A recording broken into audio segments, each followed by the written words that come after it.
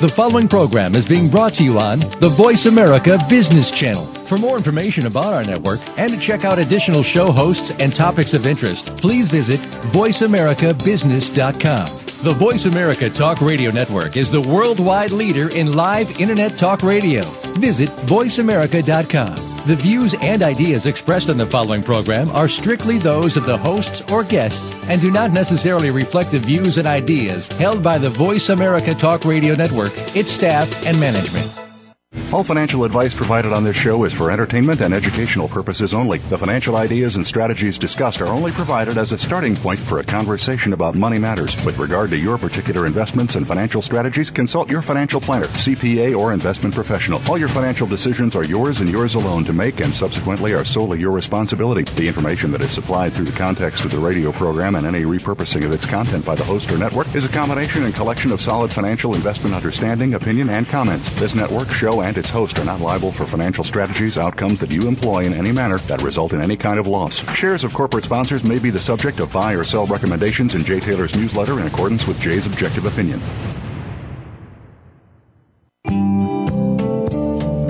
Now the thing about time is that time isn't really real. It's just your point of view. How does it feel for you? Einstein said he could never understand it all. Planets are spinning through space.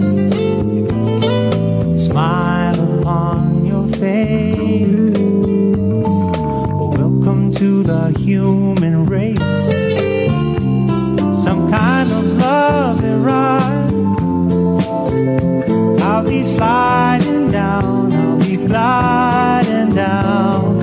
Try not to try too hard, it's just a lovely ride. Welcome to Turning Hard Times into Good Times with your host, Jay Taylor. This hour will help investors fix issues and achieve personal gain. Now here's your host, Jay Taylor. Welcome to Turning Hard Times into Good Times. I am your host, Jay Taylor. I am also the editor of a newsletter that has been around since 1981. It's called Jay Taylor's Gold, Energy, and Tech Stocks, and you can learn more about that by calling my assistant, Claudio Bassi, at 718-457-1426, 718-457-1426, or by going to my website at miningstocks.com. I want to thank each of you for listening to our show. We're gratified by the increasing popularity of the show. I also want to thank each of our sponsors for making this show financially possible, and those sponsors, also a growing list of companies: Sand Gold, Hawthorne Gold, Magellan Minerals, Timmins Gold, Barkerville Gold, that was formerly International Wayside, just changed their name, Crocodile Gold Corp, Metanor Resources, Riverside Resources, Western Pacific Resources, Pediment Gold, and Resource Consultants. Resource Consultants is a licensed precious metals broker that is headed by Pat Gorman, who will be a fairly regular guest on this show from time to time. Pat has had some health problems and hence has not been on our show recently, but we're really looking forward to having him back on our show. He's in Tempe, Arizona. His number is 480-820-5877, 480-820-5877, or if you'd like to know more about Pat's work and his services, you can go to buysilvernow.com. That's www.buysilvernow.com to learn more about his service and to buy precious metals. Let me ask you a question. Who do you think really owns and runs America? And here's another one for you. Why have the rich Wall Street bankers been bailed out at the expense of the American taxpayer? Well, I think we may have some answers to those questions in our special guest this week. He's G. Edward Griffin.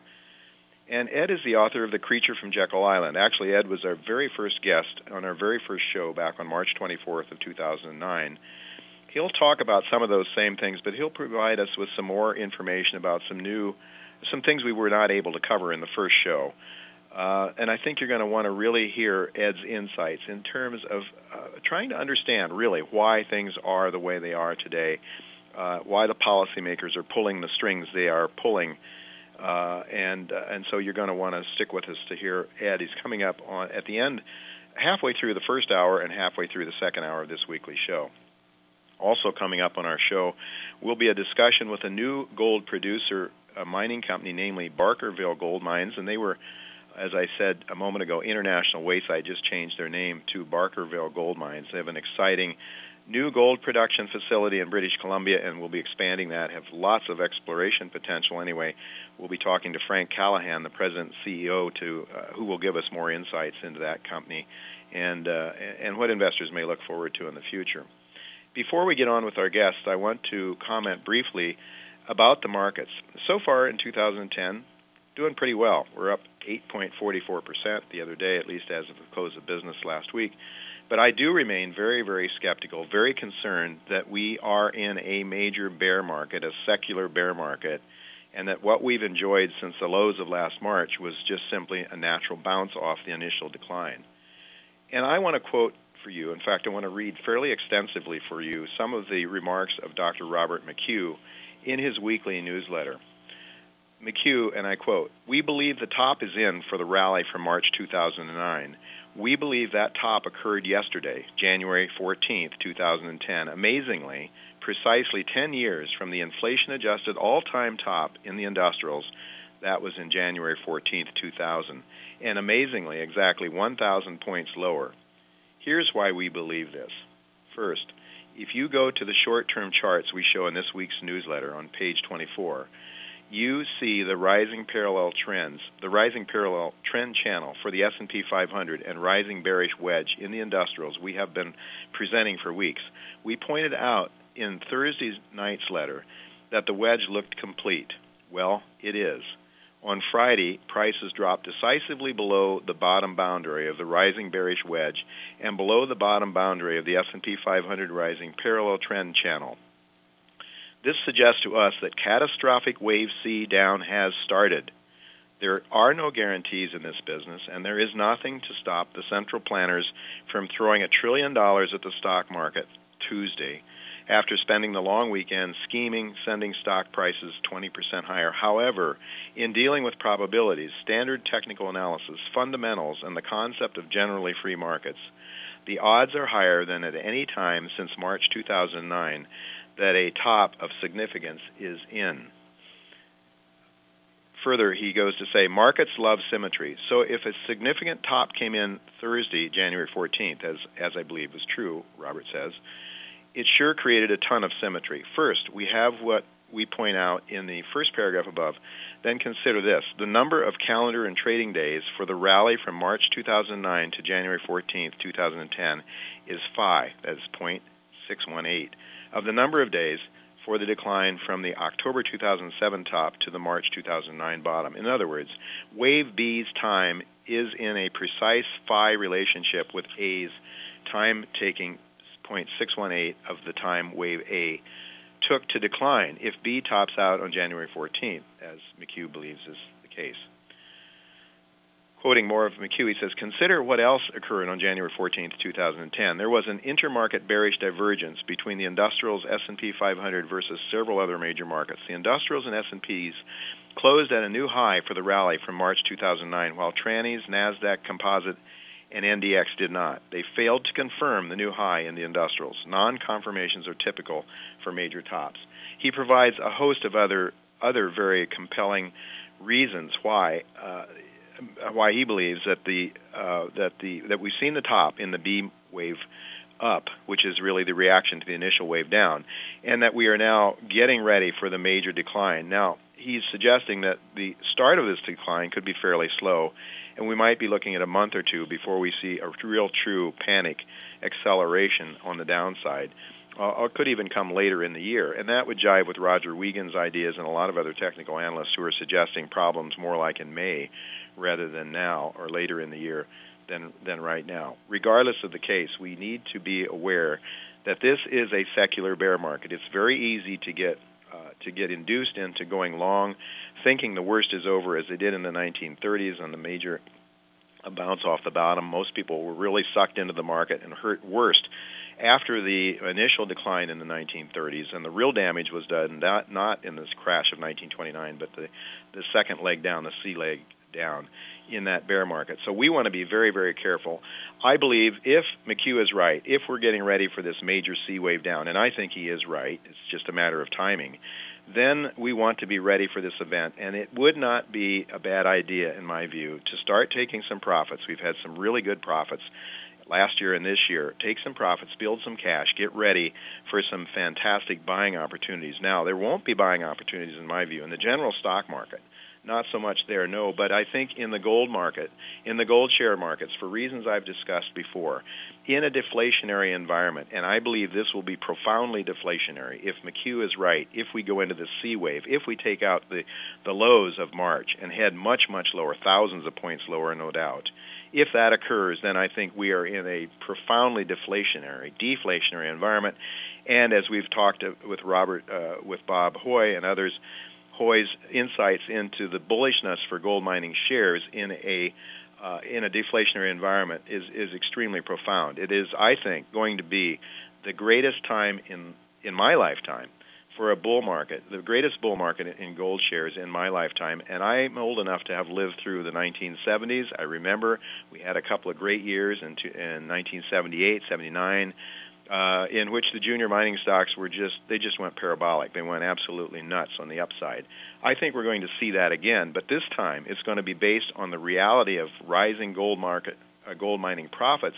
There will be not just speculation like there was in that time, but there will be, I think there will be a profoundly bullish trend in gold mining shares, as Bob Hoye suggests, for up to 20 years or so, starting in 2007. Well, that's where I believe we're headed. McHugh thinks we're very close to the decline. We're going to be talking to Frank Callahan. He's the CEO of a company called Barkerville Gold Mines, which I told you about earlier. If Frank is with us after the break, we're going to go to a commercial break now in just a few seconds. When we get Frank back, Frank will be talking about his mining company that he heads up, a public company that you can buy shares in, and they are in production or going into production very shortly. A very good story, I believe. We're going to hear what he has to say when he comes back. We're going to our commercial break now. I hope you'll stay with us to hear Frank Callahan's story, and then after that, of course, Ed Griffin later in the show. Don't go away. We'll be right back.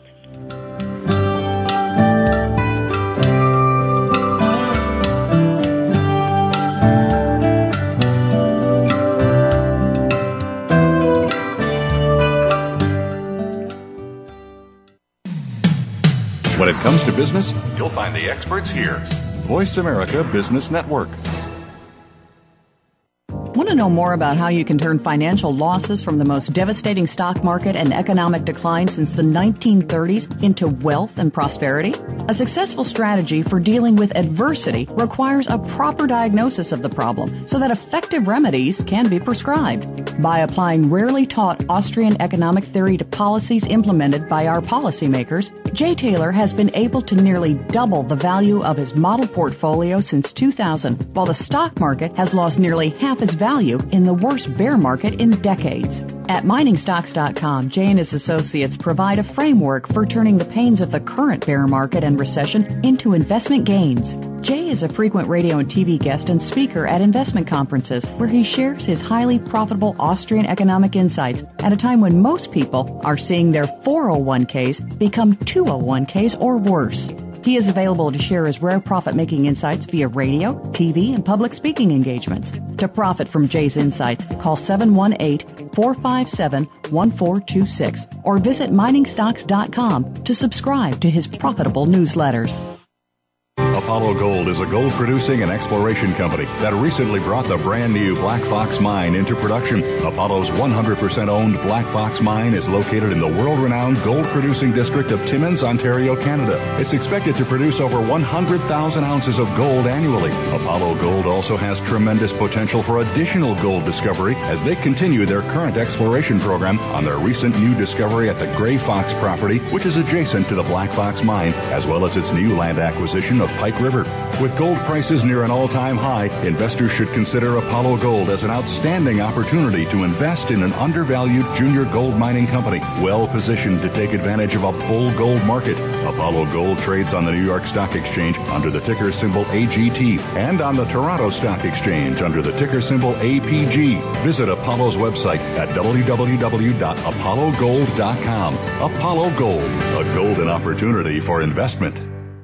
Have you been acquiring physical gold, silver, and coins? Are you receiving the best price and the best service you can? Why not work with the most recommended precious metals company in the country? Resource Consultants is recommended by over 20 newsletter writers, several websites, and countless stockbrokers and financial planners. Call them now and find out how they can help you. 800-494-4149. Or visit them on the web at www.buysilvernow.com. That's 800-494-4149. They'll be waiting for your call.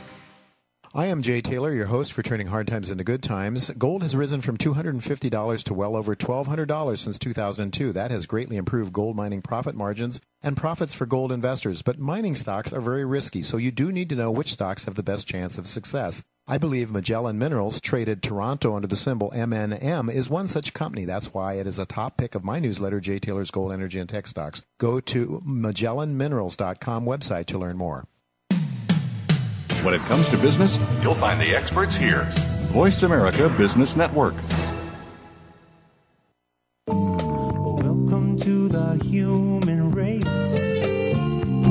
Some kind of love and ride. I'll be sliding down, I'll be gliding down. Try not to try too hard. It's just a lovely ride. You're listening to Turning Hard Times into Good Times with your host, Jay Taylor. If you have a question or comment about today's show, Jay would love to hear from you at 1-866-472-5790. That's 1-866-472-5790. You can also send an email to questionsfortaylor@gmail.com. That's questions, the number 4, Taylor@gmail.com. Sign up for Jay's newsletter, Jay Taylor's Gold, Energy, and Tech Stocks at www.miningstocks.com. Now, back to our program. Welcome back to Turning Hard Times into Good Times. We are supposed to have Frank Callahan, the CEO of Barkerville Gold, with us. At this moment, we do not seem to have Frank with us. I've asked my friend and partner, Chen Lin, to call in, too, if he's available. He may not be available, so he may just invite you, if you would like to call in with any questions or comments. You can call in toll-free to 866-472-5790, 866-472-5790. If anyone's out there would like to call in with some comments on my introductory remarks today, that would be great. Would like to hear from you, either pro or con, on my views of the market. In the meantime, I'd like to just discuss a little bit about some of our sponsors, aside from Barkerville Gold, those that I'm much more familiar with. We have Sandgold, which is a company that I have had in my newsletter for quite some time. It's been a very exciting company. Sandgold is developing a gold mining project in Manitoba. In fact, I was out there to visit that project some time ago, a couple of years ago, actually, and went a mile underground to see that operation. Quite an impressive operation. And the main thing about Sandgold is they're finding enormously rich gold deposit there, known as the hinge zone, and parallel zones that are going with the hinge zone are just absolutely mind-boggling. If you were to ask me, is this stock fully priced at its current price? I think it's close to $3 a share. I would have to say yes, it is. But as one who we interviewed here on this show some time ago, Brent Cook, a very esteemed geologist, who said yes, he agrees it's overvalued, but he's not selling because they're coming out with some enormously high-grade values that really are starting to make the Rice Lake mine that Sandgold has look every bit like very much like the Red Lake mine that was the Goldcorp company maker. And I honestly believe, as Dale Ginn, the president of Sandgold, said in our show, when I asked Dale if he thought that Goldcorp had anything that compared to the 58 ounces over a fair intersection He said no. Probably they may have had some numbers similar to that, but they were, 5,000-6,000 feet down, not 500 or 600 feet down. So Sandgold is a company that I think it's fully valued for what they have now, but it's a company that has enormous upside potential. There's several others that I could comment on, but I understand that Chen is with me now. So rather than me babbling along here to talk about some of these gold stocks, I'd like to just say hello to Chen and see what he has on his mind today. Hello, Chen. Are you there? Hi, Jay. How are you? I'm here. You're there because our guest from Barkerville didn't show up. So rather than have you come on at the end when we'd be squeezed for time, I thought I'd just get you on now and see if you have any thoughts about these markets. First of all, let me ask you, I'm up here in Vancouver, and I've not had a chance to look at the markets today. What's going on today? Market actually pretty strong today. Yeah. I thought Friday was pretty bad. Technically, it looks almost about to break, and today it came back very strong. I've been selling. I've been selling in my newsletter. I mentioned I've been selling in the past week or so pretty aggressively because I was using margin, actually, short-term trade in December, and I made a lot of money on those. I'm selling, but mostly I sold too early. Look at the North American palladium. It's up another 7% that I sold it too early. But I made nice 30% profit in a few weeks. I mean, it's hard. It's not to sell, So the market was just too good, and I sold a lot of stock, including today. I'm almost out of margin now, so that makes me feel better, because I'm not a margin trader. I don't like to use margin, but just like I saw very good risk reward at the end of last year in December, so I used pretty aggressive margin trading. So now I'm taking off so I can sleep better. Well, I'll tell you, Chen, you have had a remarkable record. I mean, I guess the one portfolio that I follow was up over 500% last year. Folks, this is documented. I can document it. Chen has passed on the statements that show his IRA account that he manages for his wife. It was started out at $5,400 in January of 2003. Has now grown to $637,000 or so by the end of last year, and it's for a lot of hard work and very enterprising ideas. Chen is a free thinker and isn't locked in by some of the ideologies that yours truly may be locked into. So, Chen, I want to congratulate you on that wonderful performance, and folks, you can take advantage of that too by subscribing to Chen's newsletter called "What is Chen Buying? What is Chen Selling?" And you can call our office for a low-priced trial subscription. Call Claudio Bassi at 718-457-1426. That's 718-457-1426. You can also go to our website to connect through and learn more about Chen Lin. Well, Chen, so the markets are strong today. I was reading Robert McHugh, in fact, the introductory remarks that I made this week. I took a lot of McHugh's remarks verbatim, and he, like you were suggested that the markets were breaking down really badly, and thought that we were going to see a major decline in the equity markets. But then, of course, what happened, he said, of course, the policymakers, the central planners, can always come in with massive amounts of money and buy the S&P 500. So maybe that's going on. Who knows? But in the meantime, I guess we're making money, right? Right. It's kind of unusual. But, the market goes up, my portfolio goes up, I'm happy. I'm just very carefully watching all the different signs. If there's really, really trouble, signs, I would, I'll be the first to run. So that's my plan, just, carefully monitor the market and take the ride. I ride as long as I can. And, okay, Chen, I just realized that we have Frank Callahan. He's the president of Barkerville Gold Mines. Would you care to hang in here and listen to what Frank has to say? Frank, are you there? Hey. Frank? I am. Good afternoon. Oh, great. Glad you could join us. I'm sorry you're a little bit late for this segment, but we want you to tell the story of Barkerville Gold. He's telling me we got 4 minutes. I'm going to see if I can squeeze a couple more minutes out from this segment. Could you just tell our listeners, Barkerville Gold just changed its name from International Wayside.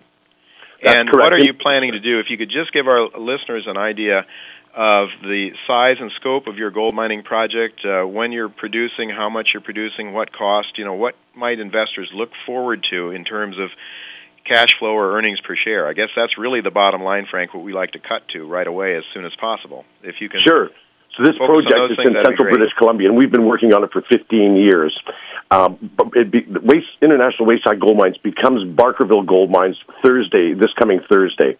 And the size of the resource and reserve that we have right now is sitting at 800,000 ounces, a little bit more than that. We will commence production at the QR mine and mill, and we're starting production in about 3 weeks.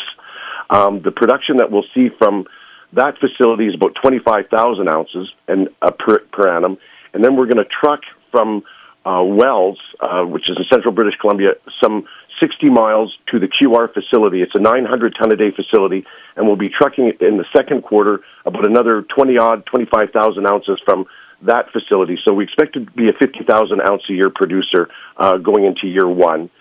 Year two will be about the same, and we've picked up another facility. It's a 1,500-ton-a-day facility, which will be increased to 2,000 tons a day. And we're shooting for 2012 to try to increase that resource to somewhere in the neighborhood of 100,000 ounce a year per annum. That's our goal, is to try to be a 100,000 ounce a year producer. Frank, do you have any ideas of what your cost per ounce are going to be? We certainly do. So combined, we're looking at about $510 an ounce all in. Mm-hmm. That's cash as well as non-cash cost. That's correct. The facility that we've actually just taken over, the QR facility, it was built by Kinross in 1994. It cost about $40 million. If we were to actually try to permit that today, it'd probably take you about 10 years and cost you in the neighborhood of about $70 million. So the company's going in. We have absolutely no debt whatsoever. We have about 42 million shares issued and outstanding, fully diluted. And we expect to see a rollover somewhere in the neighborhood of about $25 million in profit this year. That's what we're aiming for. Wow, that's fantastic.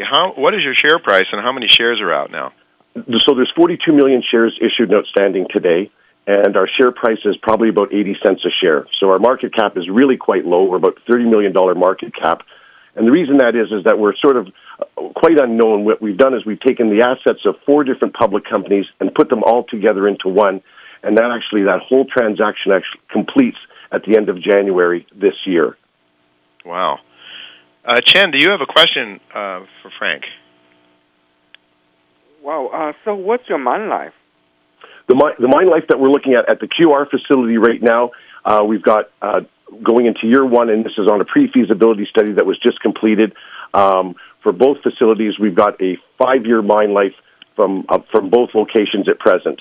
There are more ounces, but they haven't been put into the pre-feasibility study, and that will take place this year. We actually expect to add another pre-feasibility study to it, which we expect to add somewhere in the neighborhood of in excess of another 500,000 ounces to the pre-feasibility study, which we're hoping that will carry us through to another 8-year mine life. Wow. Are you fully funded for the Yes, we are fully funded at present. We announced the financing in the middle of December. It was a $10 million financing, and will complete this week, and we are fully funded. Frank, as I understand in talking to you several months ago, I guess, this project up there in British Columbia seems to have a lot of exploration potential. Could you talk to that a little bit? Certainly can. What we've done is, in putting together these 4 different issuers and putting their assets together, the belt is about 27 miles long, and the company, and probably in the neighborhood of about 5 miles wide, and the company owns all the ground. There's 7 former producing mines on the property, and the cumulative production, both from placer and from lode mining, is just light of 4 million ounces. That's recorded production from the area. So we expect to grow organically, sort of internally. We've got lots of ground to look at, and there's lots of exploration potential. We put out news even yesterday that we've actually found gold in a different rock formation that hadn't been recognized as being gold-bearing before. So we've got now 4 different gold systems that we're looking at in the camp, and they're all quite productive. Well, it sounds like a very exciting story to me. Chen, what are your thoughts now? Yeah, very interesting. I mean, worth looking. What's your tick symbol? The symbol today is WGM, but on Thursday, this coming Thursday, it will be BGM, Barkerville Gold Mines. BGM will be the new symbol on Thursday. That's a very exciting story, Frank. I'm really Chen. Anything else? Oh, very interesting. I have to say, pretty impressive. Yes, so we're going to be talking to you some more, Frank. I know you're a sponsor to this show, and we're very thankful to you for that. That makes our show, helps to make our show financially possible. I think at the same time, this is a very, very good story. As I was telling my listeners in the introductory section, I have never been more bullish on the gold mining sector because of the rising real price of gold. Frank, I think you're at the right place at the right time. I know you've been up there a long time. As they say, a broken clock is right twice a day, right? So you were in British Columbia all this time. Your time has come, Frank, I think. I think it's the time for investors in gold to really start reaping some profits. I think it's going to happen. And it really is a very, very interesting story. It looks like one I should have told my listeners and subscribers about some time ago. But in any event, thanks, Frank, for coming on. We'll have you on again sometime in the not-too-distant future. You let us know when you think you have some important news to share with our listeners. Thanks very much, Jay. Thank you all. All the best. Talk to you soon. Thank you very much, Frank. So we'll talk to you soon, and all the best. Coming up next is G. Edward Griffin. He's going to talk about who really runs America. Who is the power behind the throne in America? Is it you, the taxpayer, or is it an invisible hand that controls and runs our country? We'll be right back with G. Edward Griffin. Don't go away.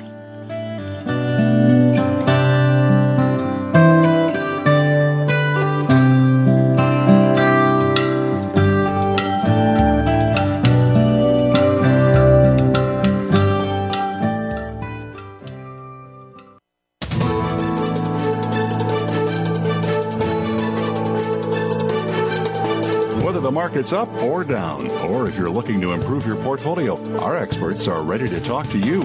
Call now, toll free, 866-472-5790. That's 866-472-5790. Voice America Business Network.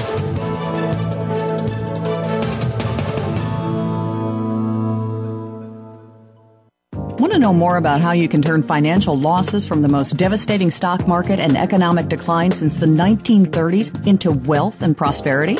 A successful strategy for dealing with adversity requires a proper diagnosis of the problem so that effective remedies can be prescribed.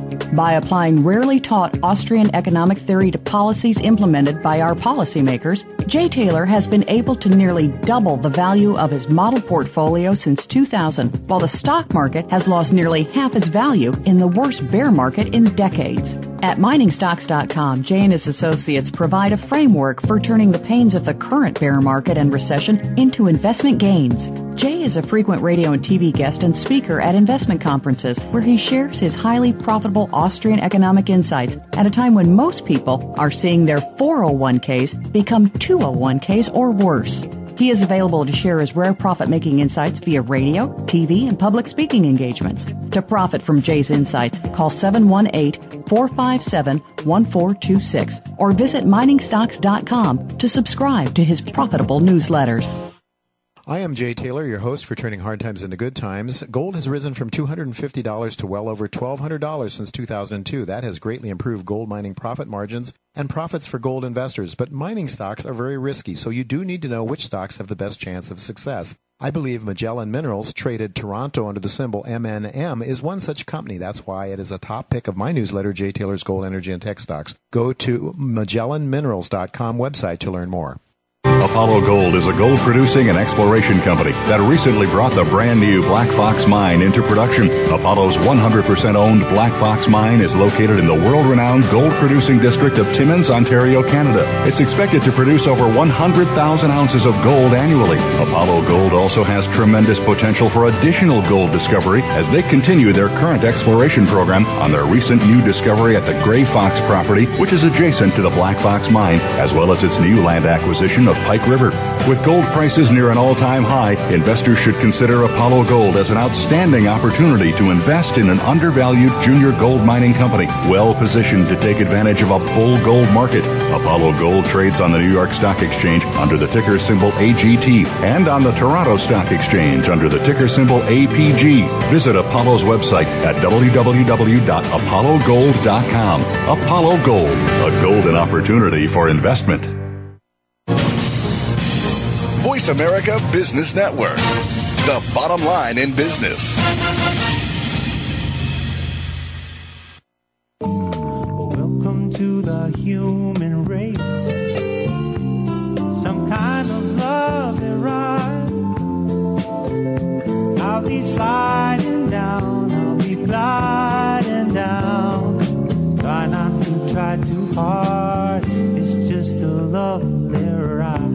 You're listening to Turning Hard Times into Good Times with your host, Jay Taylor. If you have a question or comment about today's show, Jay would love to hear from you at 1-866-472-5790. That's 1-866-472-5790. You can also send an email to questionsfortaylor@gmail.com. That's questions, the number 4, Taylor@gmail.com. Sign up for Jay's newsletter, Jay Taylor's Gold, Energy, and Tech Stocks at www.miningstocks.com. Now, back to our program. Welcome back to Turning Hard Times into Good Times. Well, really, who controls and runs the United States of America? Is it you, the taxpayer, the citizen, the voter? Or is there an invisible hand that controls our economy, our country? Are there people, powers behind the throne, as some people allege, that are really in control of your destiny and mine? The U.S. Constitution supposedly provided Americans with a form of government that allowed the people to elect their leaders and remove them when they got out of line. There was a philosophy among our founding fathers that government was to serve the people rather than the people serving government. That was a novel idea in history for sure. How do you feel? Do you believe your government is serving you, or are you being called on to serve the government? And who is it that the government is in fact serving? Are they just getting fat themselves, or are there some other people that they are loyal to? In The Creature from Jekyll Island, our guest today, G. Edward Griffin, discusses how the Federal Reserve Bank was used to grab power from the American people and engage in systemic theft of the wealth of miners and farmers and manufacturers, people who really create wealth. Ed talks about the last 2 world wars. Who was behind their creation and how that sent tens of thousands of American young men to their death? They were sacrificed. Were they sacrificed for your freedom and mine, or for some other interest? Ed talks about how the ruling elite has used legalized systemic theft to control the media and educational system, not only to consolidate political power, but to socialize risk, and while at the same time privatizing profit. We had Ed Griffin on our very first show last March on the 24th, but we barely scratched the surface that week, so I wanted to get Ed back to explore in more depth how a group of ruling elite have managed to circumvent the Constitution and negate the democratic republic that our founding fathers meant for us to have. For those of you who may not be familiar with Ed Griffin and his work, here is a brief bio. G. Edward Griffin is a writer and documentary film producer with many successful titles to his credit, such as The Creature from Jekyll Island, and by the way, I think that's a must-read for every American, World Without Cancer, and The Discovery of Noah's Ark. Very diverse, interesting topics. He is the recipient of the Telly Award for Excellence in Television Production.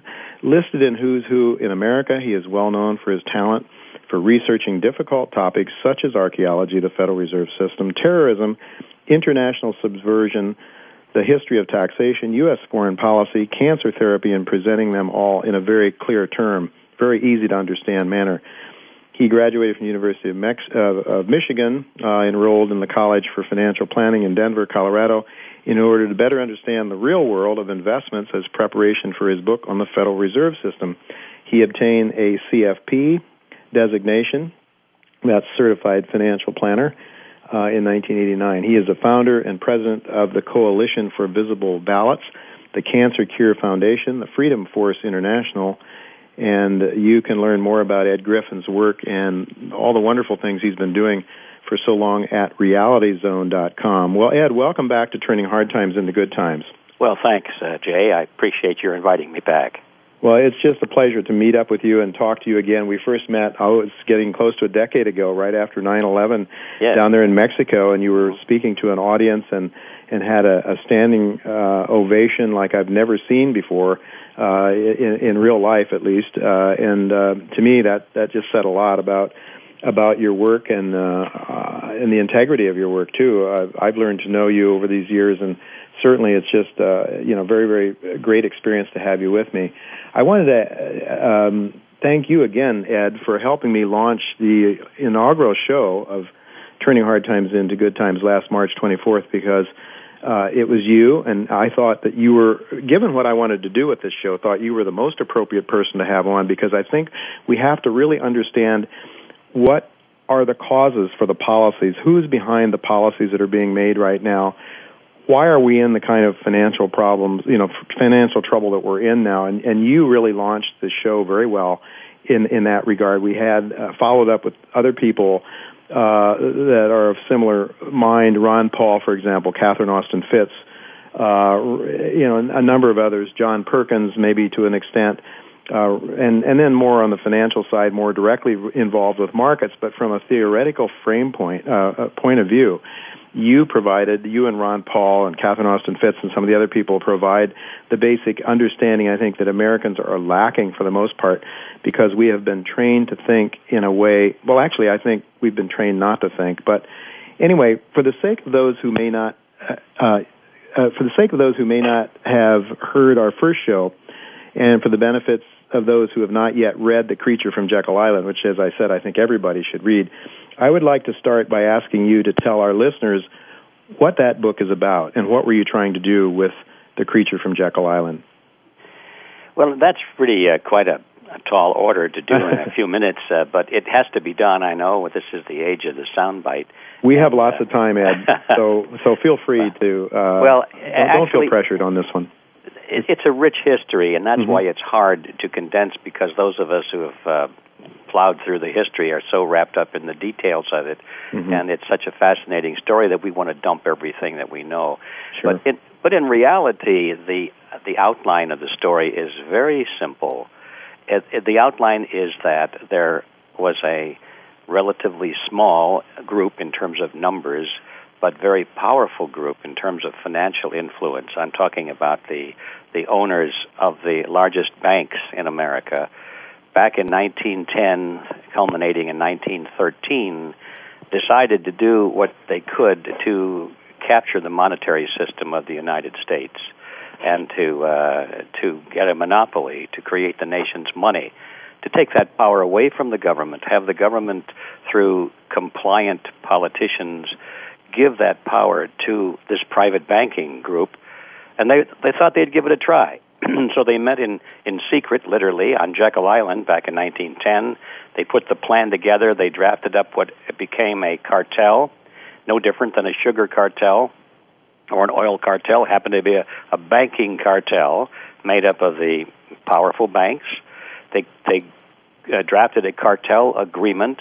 Then they took it to Washington, D.C., and across the top of the agreement they put the words Federal Reserve Act. They had it passed into law, and now all of a sudden, at the end of 1913, the cartel agreement became binding on all Americans as law, and so people ever since then have thought that the Federal Reserve System was an agency of the federal government because it had the power of law behind it. If you didn't comply with their cartel agreement, you go to prison, so it looked like a government operation. And that's the simple storyline right there. A private group of banks formed a cartel, captured the control of the money system of the United States government, and that was just the beginning, because once they had control of the money, now it was relatively easy to control everything else. It just took a little time. If you can create money out of nothing, which they do, you can buy up everything, and that's basically what they've done. They bought up the government. They have, through large campaign contributions and lobbying activities from the giant corporations which they control, they literally have the loyalties of most of the elected representatives of government at all levels. They have moved their agents into the regulatory agencies, such as the Food and Drug Administration. That no longer really serves to protect the people. It serves to protect the pharmaceutical industry, which most Americans think that the FDA is regulating, when in fact it's the pharmaceutical industry that's regulating the FDA. And all of this flows from that mischief of being able to create money out of nothing. So that's the story, and there's a lot of history behind it, of who did on what date, and how they accomplished it, and it's well worth the read. But you walk away from the whole thing realizing that the United States has been literally captured by a relatively small cabal, and they're running the show today. Very interesting. It sounds a little bit, when you discuss the pharmaceutical industry, a little bit like the banking industry and the Fed itself, because essentially you always have at the Federal Reserve, in control of the Federal Reserve, large corporate banking interests that come right off of Wall Street. Well, that's right, and they're intertwined financially at the board of directors level. They're all financed by the largest banks, and it gets to be a tangled web. It's hard to say where the banking industry stops and other aspects of industry begin, because they've all sort of intertwined now. And what we really have to face is that the United States has been converted from a government which we used to call a republic, which means, generally it means it's one of great limited powers, and it's designed to protect the people and serve the people. But it's been converted from that over the years to now it's a government of cartels, big, large corporate cartels in all of the industries, whether it's healthcare or whether it's pharmaceuticals, whether it's military, industrial, whether it's banking. You just look at everything that's important that drives our society, and we're dominated by cartels. The largest companies in that industry have formed together. They work as one. And they're the ones that have been able to use the agencies and the personnel of government to implement their plans, and the average voter doesn't know anything about that. He's not aware of that, and so he thinks when he goes to the polls and he casts his vote for some candidate who's already been bought by one of these cartels or several of them, he thinks he's actually participating in his own political destiny. He doesn't realize the action was all over long before that candidate even got on the ballot.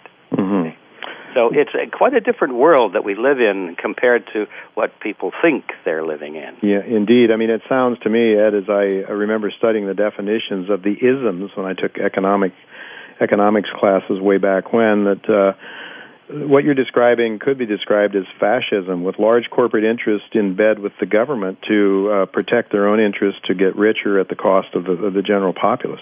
Does that sound right to you? Well, it's absolutely right on target, Jay.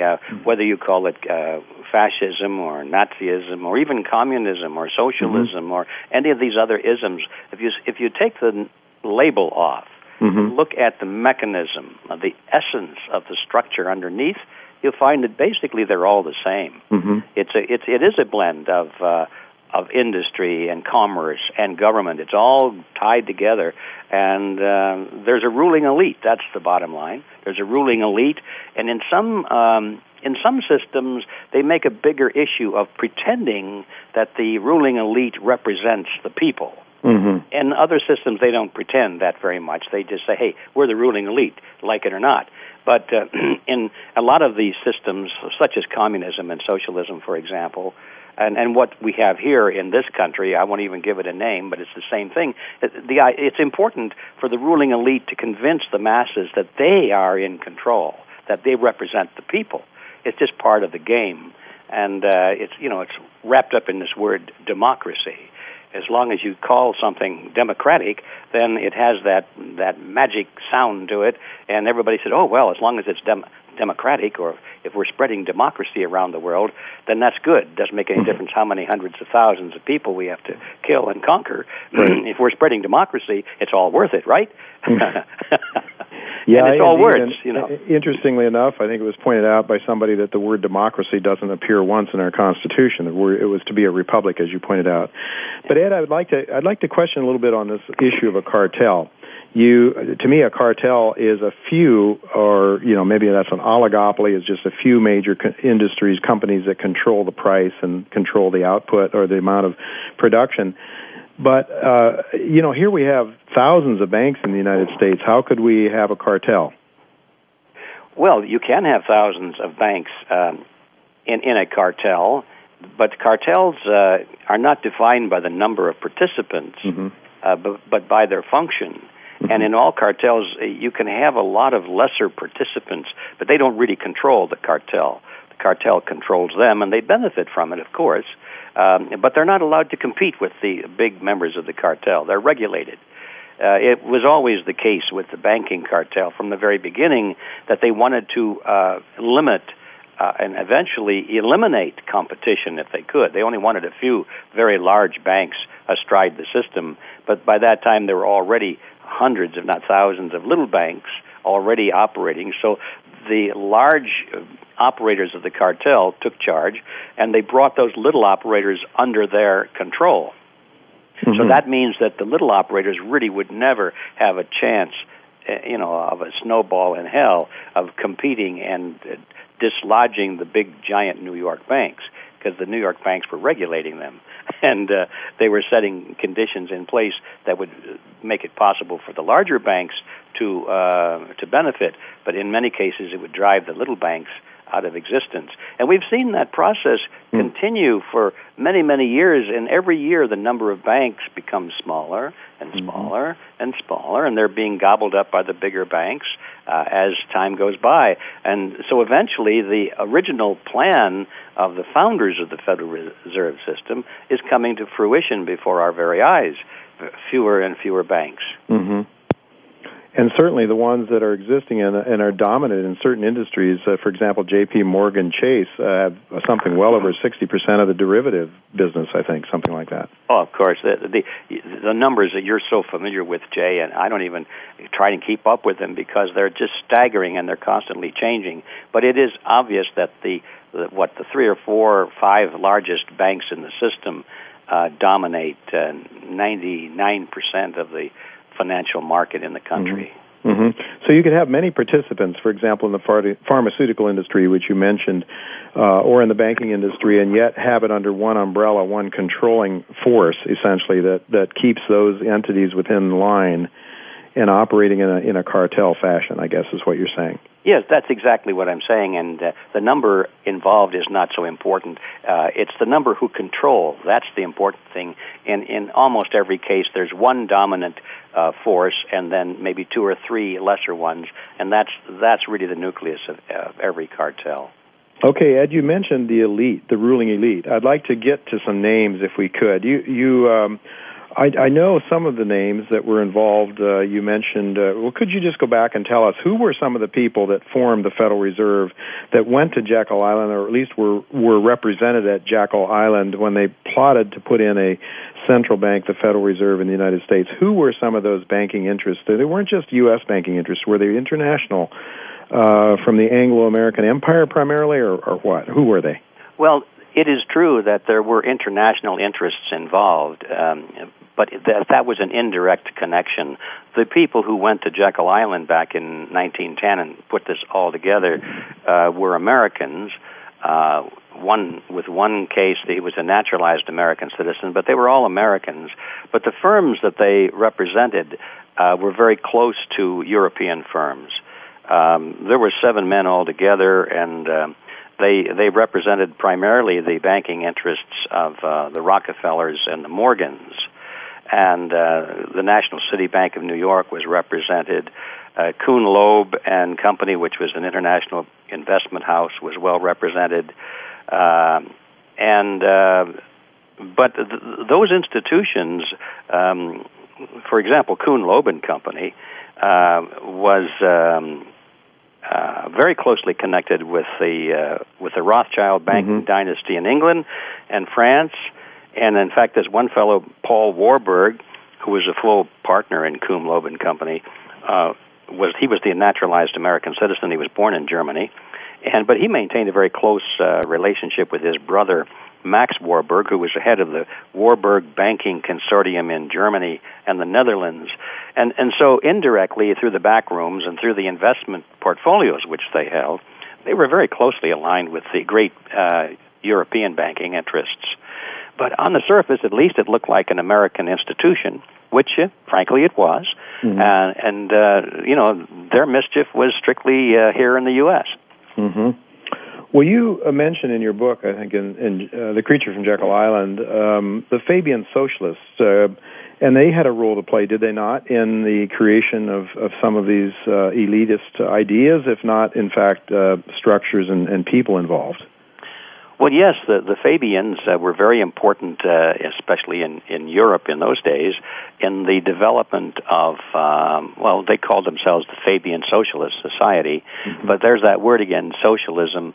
Doesn't really mean too much. If you remove that word, you realize what they were developing and advocating was collectivism. That's the basic word, and they really had no problem with the Nazis when they came along in later years, because that also is collectivism, and many of the Fabian socialists were on board in the beginning with the communist movement. They thought Stalin was a wonderful guy, and it wasn't only until after communism came to full force in the Soviet Union and the brutal nature of it became obvious, then some of these more genteel Fabian socialists backed away, and they said, "Oh well, they're misapplying collectivism. They're doing it in the wrong way. They're on the right track. They're doing the right thing, but they're brutal. We should have a collectivism with a more gentle face to it, And that's about the only kind of division you'll find between one group of collectivists and the other, is that their style is different, but their underlying goals are exactly the same. But the thing that they were promoting was collectivism, the idea that the group is more important than the individual. Individual must be sacrificed if necessary for the greater good of the greater number, that the state should be the great organizer and mover of society, and everybody should be subject to the state. Individuals are not important. The state is all of this sort of thing. All of the ingredients of collectivism, all of the things that are destroying America today, these are things that were being developed in the early days by the Fabian socialists. But they were not alone. They were just perhaps some of the most influential of the group. But we were looking at, as I understand, the Fabian socialists were really a group of maybe Oxford and Cambridge intellectuals that were highly regarded, probably of money class people for the most part. They were considered the sort of the top of the order of society. Is that correct? Oh, absolutely correct. Yeah, they were the well-educated group and the wealthiest and most titled among all of British society. They were the intellectuals, and they had plenty of time on their hands to sit around in study groups and dream up these things. Yeah. Eventually, they became the dominant force in the Labor Party, which was kind of a natural evolution. You always find the very wealthy and privileged people, when they decide they want to become influential in society, they start to champion the working class, right? And that makes them look very respectable. But in reality, they've always had and maintained their elitist mentality. And they use the working class against themselves. Okay, you're talking in the past tense, but I believe, if I'm not mistaken, the Fabian Socialists, the Fabian Society still exists. And in fact, if I'm not wrong, Tony Blair was a member of the Fabian. Oh, yes, you're quite right, yeah. There are a lot of very prominent British politicians who are members of the Fabian Society, and it's not much in the news. It's a very important group, however. When I was in London a couple of years ago, I made it a point to look up the headquarters of the Fabian Society, and I was surprised to find how small it was. It was a little side street with a little sign sticking off of a building, and it was upstairs. It just looked like hardly anything, but it is a powerful group. Was Cecil Rhodes involved with that at some point in the formation of the Fabian group? I'm not aware that Cecil Rhodes himself was influential, but Cecil Rhodes, I think, actually set in motion a more important organization than the Fabians. Oh, who's that? Well, one of the interesting things about this, Jay, is that they were smart enough never to adopt a name. We learn about this, by the way, from the writings of Carroll Quigley. Now, Carroll Quigley is deceased now, but he was, about 10 or 15 years ago, he was a very well-known college professor at Georgetown University, and he wrote some very important books on this topic. And, by the way, he was the teacher of Bill Clinton when Clinton was a student at Georgetown. And it was largely through Quigley that Clinton received the nomination and the appointment to the Rhodes Scholarship. Anyway, the point of all of this is that the history of this group that Cecil Rhodes created is now well documented, but it's one of the most secret societies ever created, and it's very much in existence today. And one of the reasons that people don't know about it is what I just mentioned a moment ago, is that they decided not to have a name. Mm-hmm.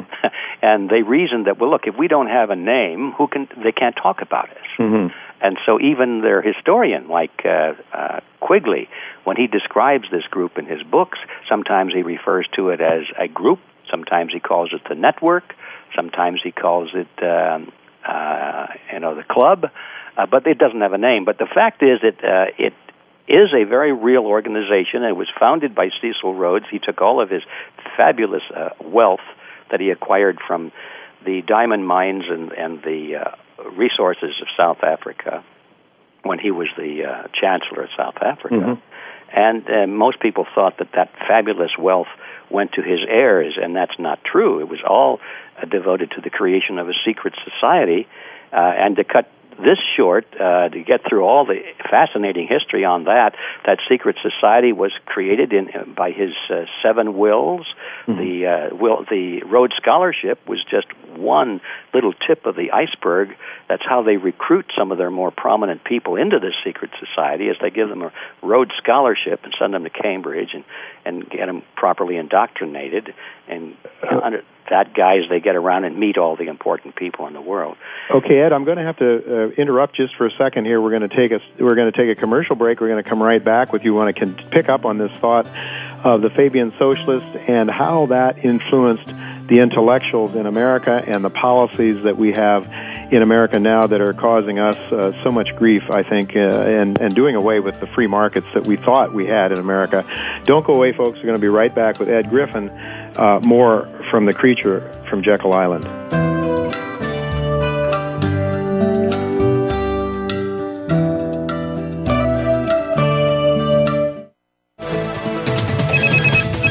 Up-to-date business and financial news. Call now and get the financial information you need. 866-472-5790. 866-472-5790. The experts are here. Voice America Business Network.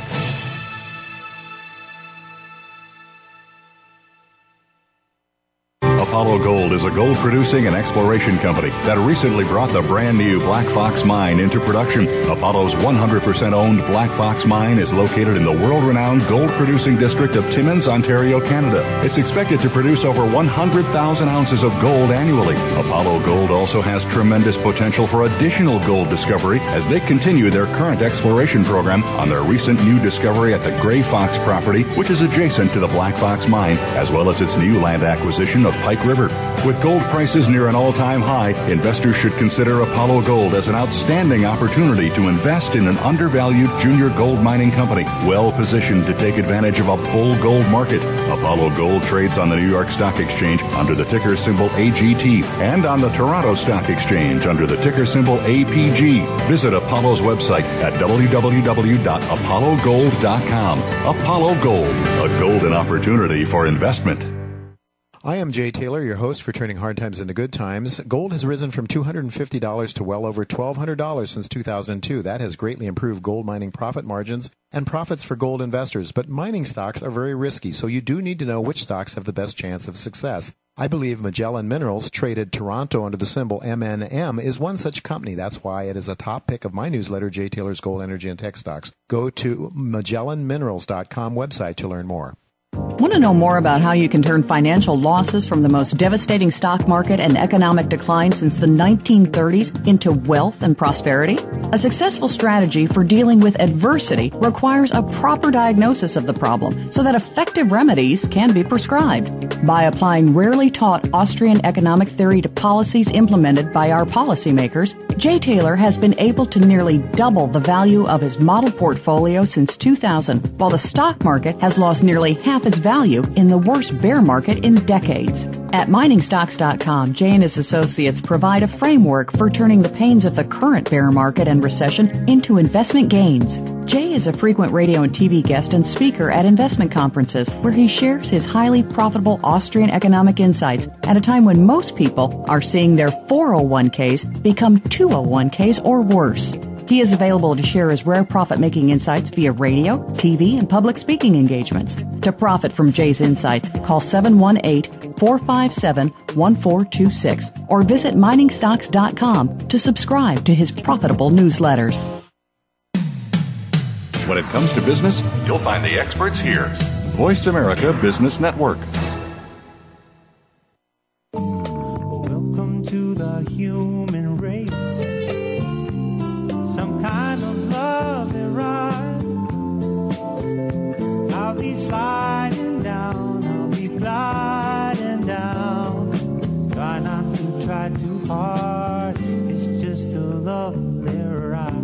You're listening to Turning Hard Times into Good Times with your host, Jay Taylor. If you have a question or comment about today's show, Jay would love to hear from you at 1-866-472-5790. That's 1-866-472-5790. You can also send an email to questionsfortaylor@gmail.com. That's questions, the number 4, Taylor@gmail.com. Sign up for Jay's newsletter, Jay Taylor's Gold, Energy, and Tech Stocks at www.miningstocks.com. Now, back to our program.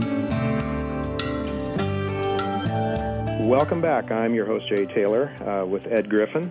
We're talking with Ed Griffin, the author of Creature from Jekyll Island, a fantastic book that I think every American who cares about his country needs to read. Once you've read that book, once you've understood who is behind the American throne, where the power is coming from that decides who we get to vote for president, that decides when we go to war, when we do all kinds of other things, the policies, who really sets those policies. Once you start to understand who's pulling the strings behind government, then a lot of the things that are going on these days, when Goldman Sachs gets bailed out and their wealthy bankers get to run off with their tens of millions of dollars of bonuses while average Americans are sweating and losing their homes and losing their jobs, it starts to make sense, and you start to realize something is really, really wrong here, and we need to get involved. We need to do something, if it's possible, to try to turn this around as citizens. But we need to be informed, and frankly, I think the information has not been forthcoming, and that's not an accident either, I believe. But anyway, Ed, I want to ask you, we were talking about the Fabian Socialist. One very prominent name, and a name I think was most significant in shaping American economic policy, was John Maynard Keynes. He also was a Fabian Socialist. Would you care to talk about Keynes just a moment? Well, yeah, I think you've identified the essential characteristics of Keynes. He was a socialist, a Fabian Socialist. And by the way, the strategy of the Fabian Socialists, I think, is just as important as their goals. Their emblem, believe it or not, is they have several emblems, but one of them is a turtle, which means that they believe in moving slowly so as not to arouse serious opposition. Mm-hmm. And the other thing they have on the stained glass window in their house where they used to have their meetings was, believe it or not, a wolf in sheep's clothing. A wolf with a sheepskin over its head. And, these guys are pretty blatant about it. Yeah. They were confident that nobody would ever be reading their material except themselves. So their strategies are very important as well. And this is where Keynes comes into play, because they believe that the best way to conquer a society or a nation is not through force of arms, not to come in and invade the country and kill a lot of people, but to subvert their institutions, capture their media, the news channels, to capture control of the money systems, things like that. And this was always their strategy. And so now we look at a guy like John Maynard Keynes, and what's he talking about? Well, how to capture and use a monetary system to bring the people of the nation under control. And Keynes really believed that the government had a great opportunity to direct the nation by using the money supply, and by creating money out of nothing and expanding the money supply, which would give the government, unlimited power over the people. And he figured that by the time the people woke up to the fact that they were paying for all of this through the loss of purchasing power, it would be too late. And, in fact, they might never realize it. That it would happen so slowly that each generation would pass away before the full impact of the deed was evident. And so that, what more can you say? It's a matter of what they were trying to do to control the people through economic and social measures rather than military measures, and the other way is to be patient and gradual with it. Well, Ed, I've heard it said, and I guess if you tried this experiment, you'd probably go to jail for some, animal rights violation or something, but I've heard it said that you could put a frog in water, in cold water, and turn up the heat slowly, and he'd just sit there and get cooked. But if you drop a frog into a boiling pot, he would immediately jump out. Assuming that's true, it seems to me that's what's happened to Americans. We've been put into a pot of water that has been slowly turned, the heat has slowly been turned up on us, and we've just sat there and sort of gotten cooked. We've gotten cooked with Keynesian ideas, the notion that, if you told people 2 or 3 generations ago that we're going to have a communist dictatorship, we're going to have a socialist dictatorship, we're going to take all your wealth and distribute it the way we best think it's in our government's best interest, however government defines the best interest of the people. If they did that immediately, there would have been a heck of a revolt, I think. There have been a lot of really angry people. But slowly, little by little, they've taken more and more away from us, it seems, in terms of raising taxes and government regulation. I was just dumbfounded when I come off the airplane in Montreal the other day. I'd get on the airplane to come back to the States. Everybody was being searched and patted down. Every little item that you carried on the plane was gone through and looked at with a fine-tooth comb. This is just not the America that I was used to growing up in, but it certainly is something that's sort of come on us gradually, hasn't it?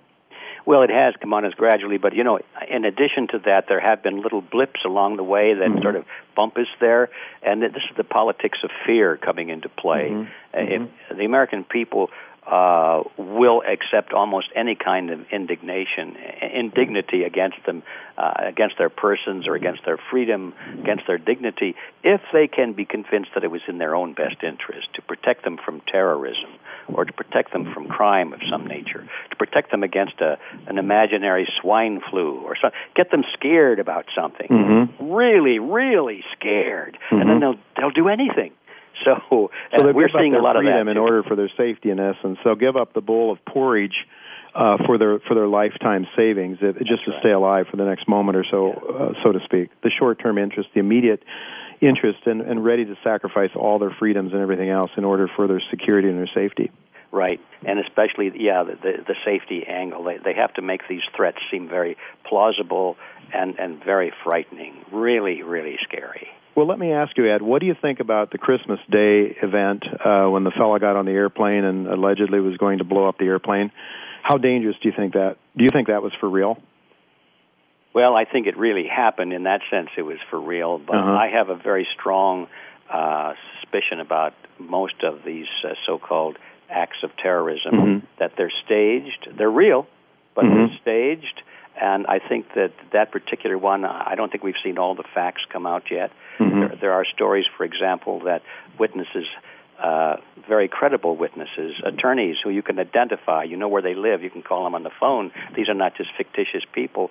Say that they, when they got on that plane, they saw this so-called Christmas bomber being escorted onto the plane by a very well-dressed person, got him on the plane because he didn't have a passport. So he had help. He had help from somebody in high positions, you see. Interesting. The media is not carrying that. But so I think, there's something there behind the scenes which we don't know yet. And I think it's all part of that. Keep the American people scared. Keep them constantly aware of this threat of terrorism. And that's the main reason for all of this rigmarole in the airports. It's not to stop terrorists, but it's to keep Americans aware of the threat of terrorism so that they will continue to accept indignities. What about 9/11? How much of that, what are your thoughts about 9/11, Ed? Well, there are 2 levels of thought on that. I think it is beyond any doubt. Only a madman would deny the fact that the terrorists, so-called, on 9/11 were encouraged and they were allowed to strike. And this is part of a long-term pattern. I think that there are people in government who really were anxiously looking for some kind of an event that would scare the American people and then be a justification for all of these things like the Patriot Act and all of the other indignities that are being foisted upon us. This was done to get us into World War I. It was done to get us into World War II. The FDR administration was well aware that the Japanese were coming to attack Pearl Harbor, did everything they could to prevent the commanders at Pearl Harbor from knowing about it so that they would be sitting ducks. This is proven now. There's no longer any serious question about this. Why? Because they wanted the benefit of that. They wanted to frighten the American people, to anger the American people into accepting getting into World War II and so forth. There's no question that was done on 9/11. Now, the next level of thought is, was the government agencies of some kind, were they behind this? This I don't know. I'll leave that to other experts who've devoted a large portion of their lives to that issue, but I think it's well worth considering. The bottom line is that I do not believe we have a genuine threat from terrorism that exists beyond the degree to which it is created by certain agencies of our own government. For example, and this you can run down on the internet, and it's authentic. A large number of these extremist terrorist groups over in the Middle East that are teaching hatred of the West and hatred of America are being funded by the CIA. Wow. The textbooks that they're using to teach these poor little kids were translated and written by professors from American universities on contract to the CIA. In other words, they're trying to create a credible enemy, hoping that eventually one of those poor people will strap some bombs to themselves and then blow somebody up. Now we got an excuse to be all angry and go ahead and pass the Patriot Act. Well, once in a while they do, of course, strap some bombs to themselves and blow some people up. And but where's all this hatred coming from? Well, I know that's the point. Yeah. Certainly, I know Ron Paul has talked about this. He cited a book called Blowback. Ron believes that, if the Chinese come over here, for example, and set up in the Gulf of Mexico and started doing all kinds of things to us, we might start getting a little bit angry with the Chinese. And, so I just want to move on a little bit onto some of this international policy that you mentioned about. But I'd just also like to ask you, Ed, because, maybe it's established, I believe that it's true that FDR was well aware of what was going on, and Churchill was too. I have no doubt about that in World War II, and that we were going to get hit. But most people don't believe it. It certainly isn't something that's being taught in our classroom. So I'd like to ask you, where is the proof? Can you point people to some evidence of proof about Pearl Harbor and how it was staged to get us into the Second War? Definitely I can, and I wouldn't be making statements like this unless I felt that there was absolute uncontroversial. Well, I know that's true about you, Ed, because anybody who reads The Creature from Jekyll Island will see how well documented your work is. Yeah. You're very meticulous. I might just mention that to everybody, that Ed Griffin is very meticulous and very conscientious about what he says, and he doesn't speak recklessly. So that's why your words carry an enormous amount of credibility with me, Ed, and I think anybody else who's followed your work over the years. But if you could just let us know. Yes. Well, it's all on the internet on our website, Jay. I would encourage anybody who's interested in this sordid piece of history is to go to our Freedom Force website, which is freedomforceinternational.org. freedomforceinternational.org. And there is a major section called Issues. And if you go to the Issues page and then go to the bottom of that page, there's a series of essays entitled The Future is Calling. And you'll find all of this documentation in that series of essays. And I might say, when I use the word documentation, I'm not implying that I'm taking somebody's word for it that wrote a book. I'm drawing directly from the statements of the people themselves who participated in the event and who first denied it and then later bragged about it. That's the kind of documentation I'm talking about. Well, I know that's true. You've done a lot of reporting firsthand, eyewitness, and people that have been there.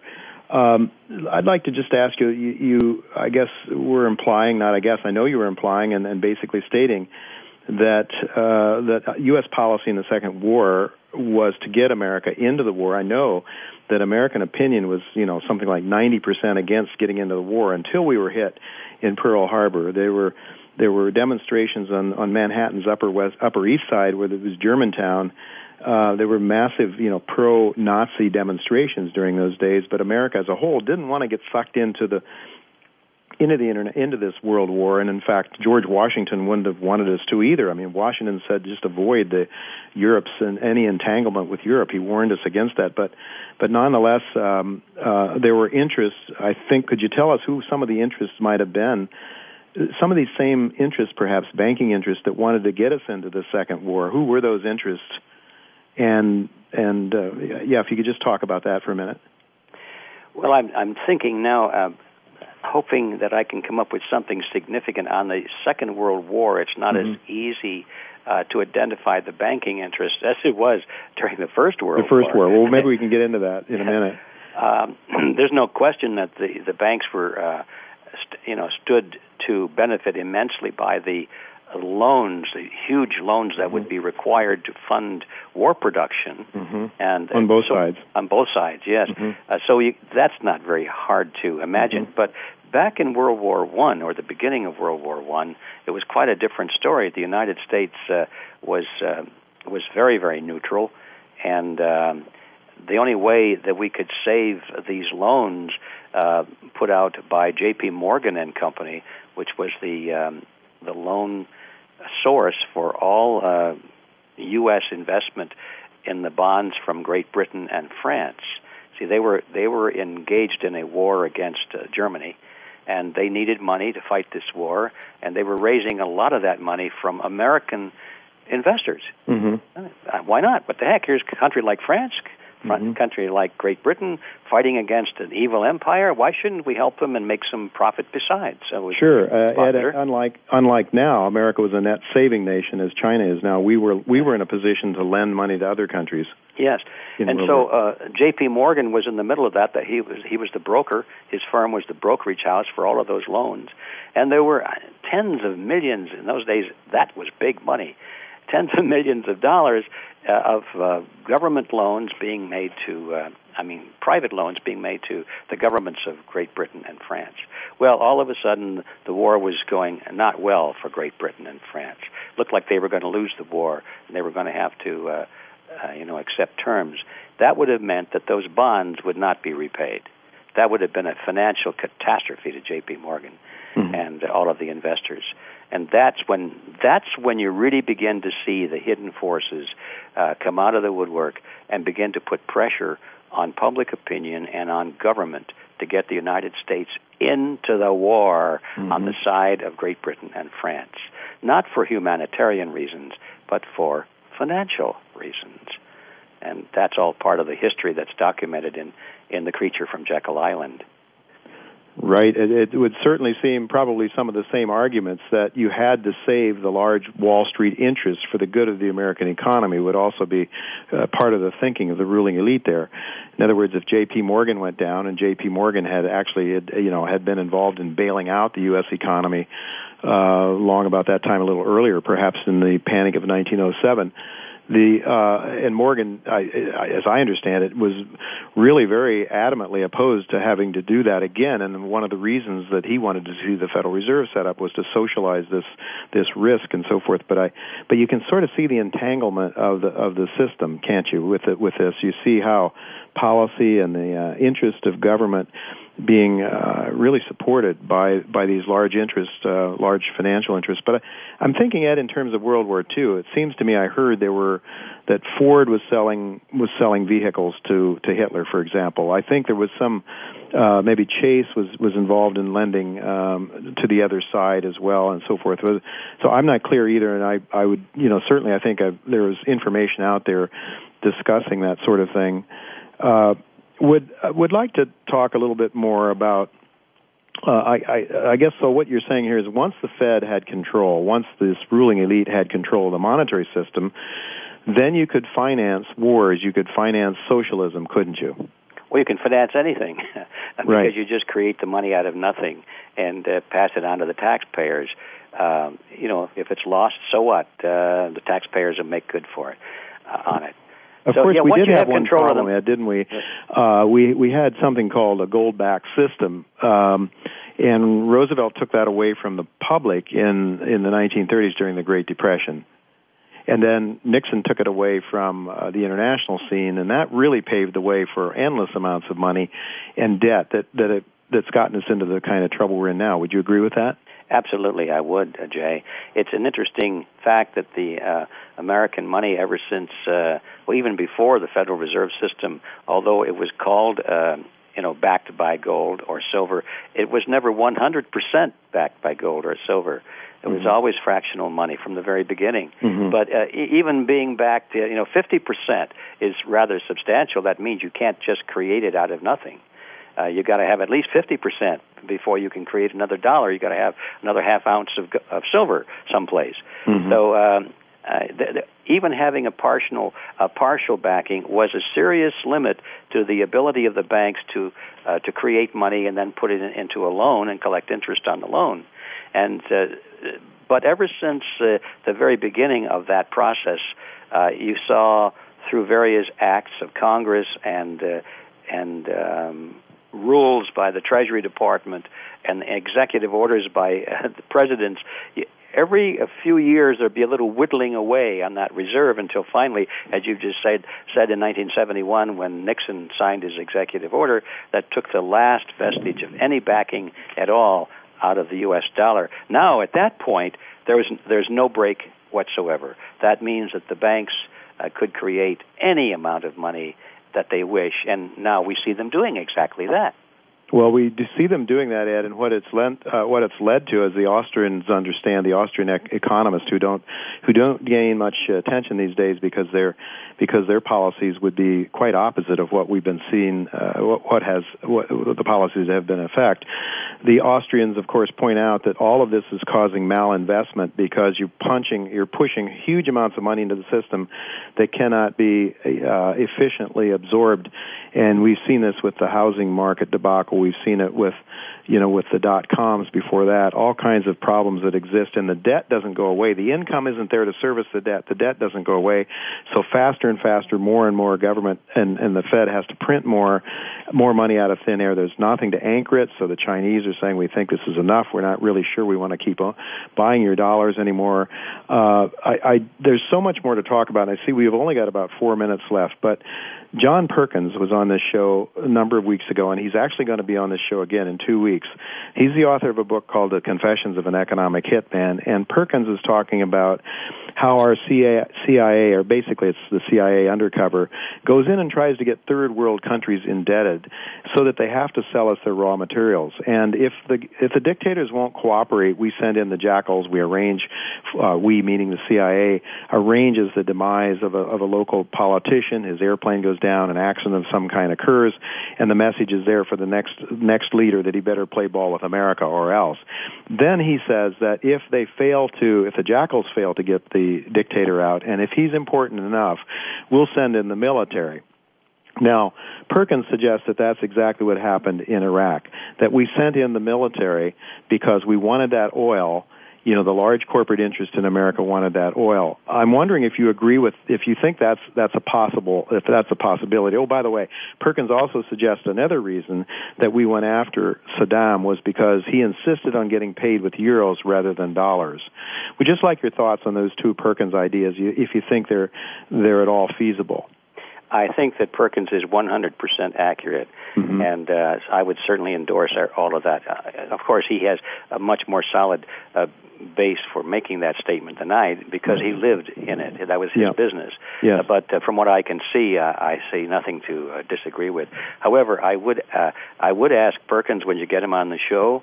And he's very good about pointing out the horrors of these collectivists on the right, so-called. But he seems to be very soft on collectivists on the left, people like Castro and Chavez. He seems to like those people. I'm wondering, does he not see that that's basically the same game from the other side? Good question, Ed. I'll try to ask that of him and find out if that's if he sees that or not. I agree with you. I think he tends to be a little softer on the people from the left. But anyway, that's a question for Perkins. What about Afghanistan then? We're in Afghanistan, and I want to ask John this one as well. Why does he think we're in Afghanistan? Yes. What's the big deal there? I mean, we're not getting anywhere in Afghanistan the way it seems. Well, that's assuming that we're there to restore the peace, and right. Of course there are people like skeptics like myself. Yeah. You got to be kidding! That's never been our reason for being there. Mm-hmm. Yeah. Probably some economic interest, energy again, perhaps. Yes, energy and global dominance, global restructuring. Yes. Right. Well, we're seeing Wall Street bailed out. We're seeing a country that seems to be in demise in so many ways. Our educational system, I wanted to get into that if I could, but actually, since there's not any time, we've only got 30 seconds. Ed, I thought we had enough time, but we only, again, scratched the surface. I guess we're going to have you back again. You do a lot of work on healthcare, on alternative medicine, don't you? Would you care to just talk about that as we close? Well, how much time do we have? Well, we have a few seconds. Can you? I guess people should just go to realityzone.com. Yeah, I think in summary, I can say that the kind of corruption we have seen in the banking industry, you see in any kind of a industry that's cartelized, and that's certainly true of the health industry. It's a cartel industry, and it's not what it appears to be. Well, Ed, I know that you have some very positive things that people can do too.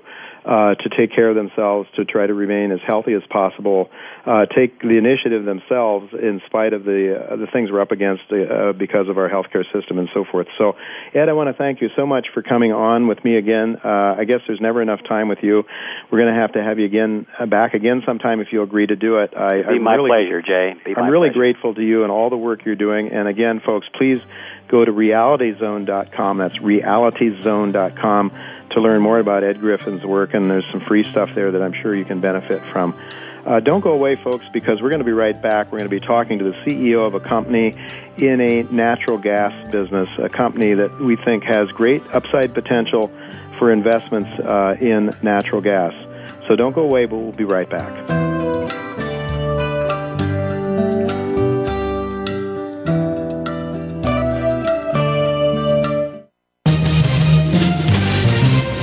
Stocks, bonds, investment opportunities, financial news, and talk.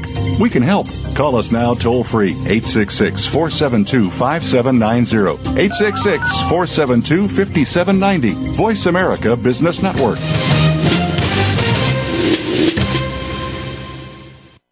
Apollo Gold is a gold-producing and exploration company that recently brought the brand-new Black Fox Mine into production. Apollo's 100% owned Black Fox Mine is located in the world-renowned gold-producing district of Timmins, Ontario, Canada. It's expected to produce over 100,000 ounces of gold annually. Apollo Gold also has tremendous potential for additional gold discovery as they continue their current exploration program on their recent new discovery at the Gray Fox property, which is adjacent to the Black Fox Mine, as well as its new land acquisition of Pike River. With gold prices near an all-time high, investors should consider Apollo Gold as an outstanding opportunity to invest in an undervalued junior gold mining company, well-positioned to take advantage of a bull gold market. Apollo Gold trades on the New York Stock Exchange under the ticker symbol AGT and on the Toronto Stock Exchange under the ticker symbol APG. Visit Apollo's website at www.apollogold.com. Apollo Gold, a golden opportunity for investment. Have you been acquiring physical gold, silver, and coins? Are you receiving the best price and the best service you can? Why not work with the most recommended precious metals company in the country? Resource Consultants is recommended by over 20 newsletter writers, several websites, and countless stockbrokers and financial planners. Call them now and find out how they can help you. 800-494-4149. Or visit them on the web at www.buysilvernow.com. That's 800-494-4149. They'll be waiting for your call. Want to know more about how you can turn financial losses from the most devastating stock market and economic decline since the 1930s into wealth and prosperity? A successful strategy for dealing with adversity requires a proper diagnosis of the problem so that effective remedies can be prescribed. By applying rarely taught Austrian economic theory to policies implemented by our policymakers, Jay Taylor has been able to nearly double the value of his model portfolio since 2000, while the stock market has lost nearly half its value value in the worst bear market in decades. At miningstocks.com, Jay and his associates provide a framework for turning the pains of the current bear market and recession into investment gains. Jay is a frequent radio and TV guest and speaker at investment conferences where he shares his highly profitable Austrian economic insights at a time when most people are seeing their 401ks become 201ks or worse. He is available to share his rare profit-making insights via radio, TV, and public speaking engagements. To profit from Jay's insights, call 718-457-1426 or visit miningstocks.com to subscribe to his profitable newsletters. The business community's first choice in Internet Talk Radio. Voice America Business Network. Welcome to the human race. Some kind of lovely ride. I'll be sliding down, I'll be gliding down. Try not to try too hard. It's just a lovely ride. You're listening to Turning Hard Times into Good Times with your host, Jay Taylor. If you have a question or comment about today's show, Jay would love to hear from you at 1-866-472-5790. That's 1-866-472-5790. You can also send an email to questionsfortaylor@gmail.com. That's questions, the number 4, Taylor@gmail.com. Sign up for Jay's newsletter, Jay Taylor's Gold, Energy, and Tech Stocks at www.miningstocks.com. Now, back to our program. Welcome back to Turning Hard Times into Good Times. I am your host, Jay Taylor, and I'm here now with Alan Sharouk. He's the president and CEO of CBM Asia Development Corp. CBM Asia Development Corp is a client of Jay's watch list, and we are now providing some, allowing people in Jay's watch list to tell our listeners about their company and how they plan to build shareholder wealth for their investors. And so, welcome, Alan, to Turning Hard Times into Good Times. Thank you very much, Jay. Very happy to be here. Let me ask you, did I pronounce your last name correctly? Very good job. Thank you. Sharouk? Yes. Good, okay. Well, I usually butcher them, so I got lucky today, I guess. Anyway, I want to get right into your story. We've only got about 10 minutes or so. So CBM Asia Development Corp trades on the Toronto Venture Exchange. TCF is the symbol, about 51 million shares outstanding, selling at about 30 cents a share today. And you can learn more about this company by going to their website at cbmasia.ca, cbmasia.ca. So, Alan, I'd like to ask you, you're involved in Indonesia, is where you're operating, and coal bed methane. Could you explain to our listeners the process of extracting gas in a coal bed methane project? Well, Jay, the difference between conventional natural gas extraction and the coal bed methane extraction is basically the host rocks are different. In conventional natural gas, you're going to get your natural gas coming out of shales or sandstones. With the coal bed methane, of course, you're getting out of the coal seams. And coal bed methane has been a very, very valuable resource in the United States, with the San Juan Basin and the Powder River Basin being prolific producers. And that technology that was learned in North America and pioneered by companies like British Petroleum in the San Juan is being applied now to other basins in the world, and especially in Australia, is becoming very, very profitable.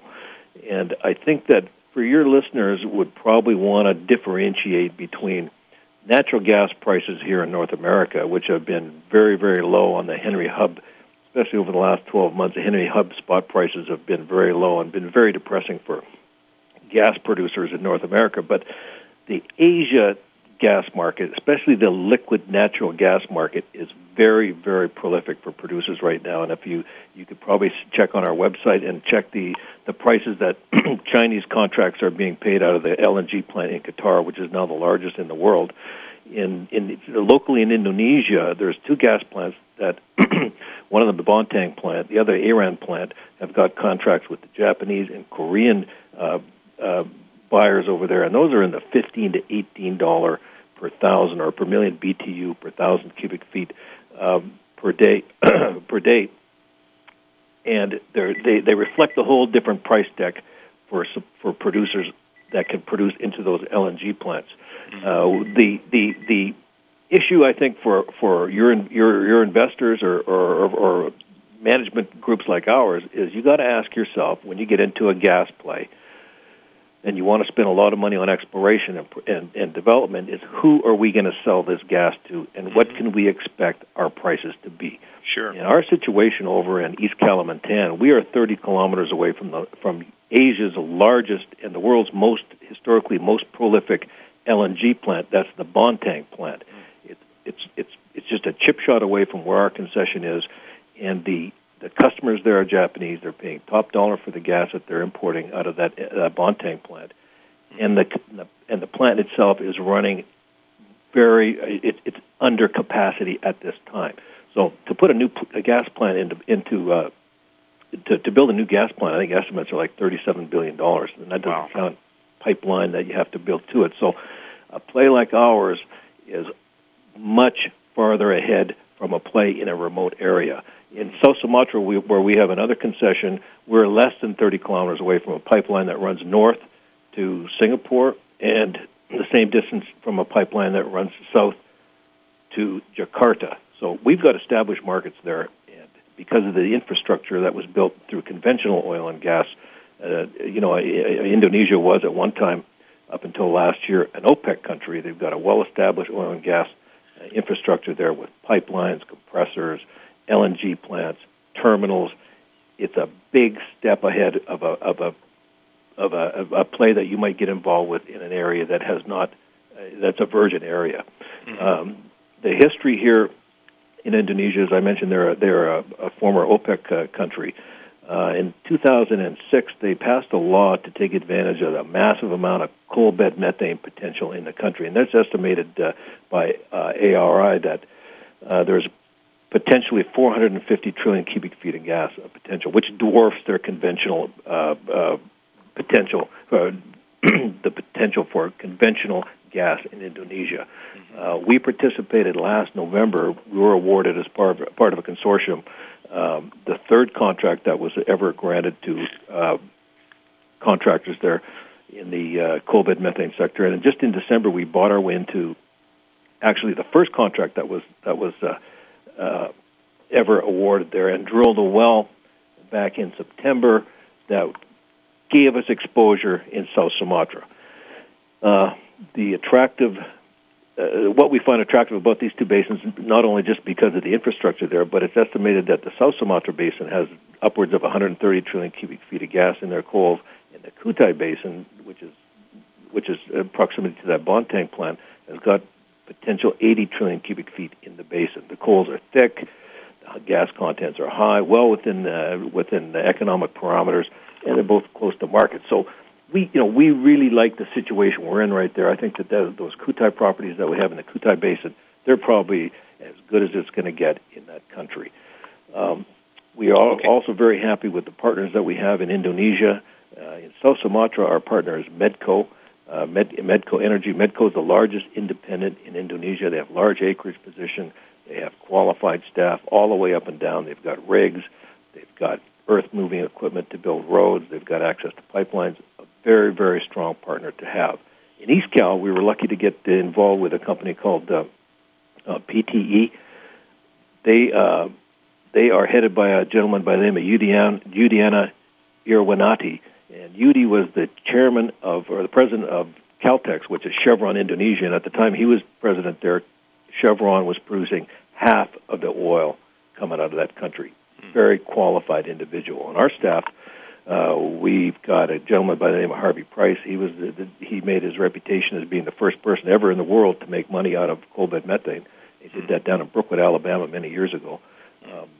Also, we've got a petroleum engineer by the name of Charlie Bloomquist that worked with Pertamina for many, many years over there, knows the ins and outs of the business, operating in that country. So it's not like we're just walking into that country not knowing any partners, not having any quality partners, and not having any experience ourselves. We've got very high-quality gentlemen, and Jim Sharuk as well is our head geologist over there. Here at our head office, we've been very, very competent in financing these companies. Whenever our companies need money, we're able to go get it from the markets. We develop a good reputation with investors throughout North America and Europe, and we're going to get a good shot at developing a large resource over there.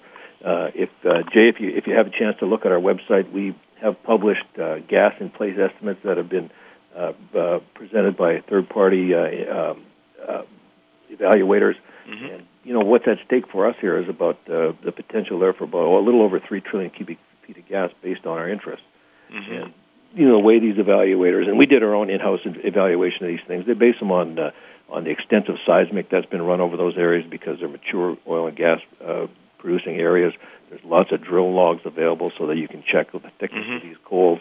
There's outcrop data and a lot of information that you can use to establish potential gas in place estimates. And what that number that we threw around there, we ask ourselves, what does that mean to us? What type of potential does that give us for appreciation, and how can you measure all that? And I think that if our goal is to develop a 3P reserve over there on our concessions in Indonesia, and what will that do how can that reflect for our shareholders? And I think the best measure of that is if you go last year and look at the trades, the industry trades in the most mature market in that Asia Pacific rim, you'd have to go down to Australia and look at that arena down there, and it's about 9 years old, and they've spent billions and billions and billions of dollars developing their coal bed methane resources. And a good company to look at that started with about as a $4 million company is Arrow Energy. Arrow started, I don't know, the guys putting $4 or $5 million together. Now they're, I think, at $1.2 billion market cap. Alan, is that a Canadian company? No, that's an Australian company. They trade on the Australian Stock Exchange. What's the name of it again? Arrow Energy. And I don't have the symbol here. But we'll look into it because we're interested in comps, comparable companies, and there aren't too many, I think, that really mirror what you're doing, especially in that part of the world. Let me ask you though, your philosophy, your policy, your business plan calls for you to not necessarily produce, as I understand, but probably to become, to build an asset play, to have a percentage holding. By the way, what sort of participations do you take in these different wells? What percentage? We've got in the Kutai West, we've got an 18% interest in that concession. In the South Sumatra, we will have, when we finish financing all aspects of that, about a 24% interest. And likewise, a little larger than that in a concession that we have made application for and have yet to be granted. We will probably have around a 30% interest in that one as well. So we're minority stakeholders. We've got good operators in that area as far as on-the-ground operations. Most of the technical expertise comes out of our office and is contracted to our operators. So we have technical control on what gets done over in all the drilling areas that we're involved with there.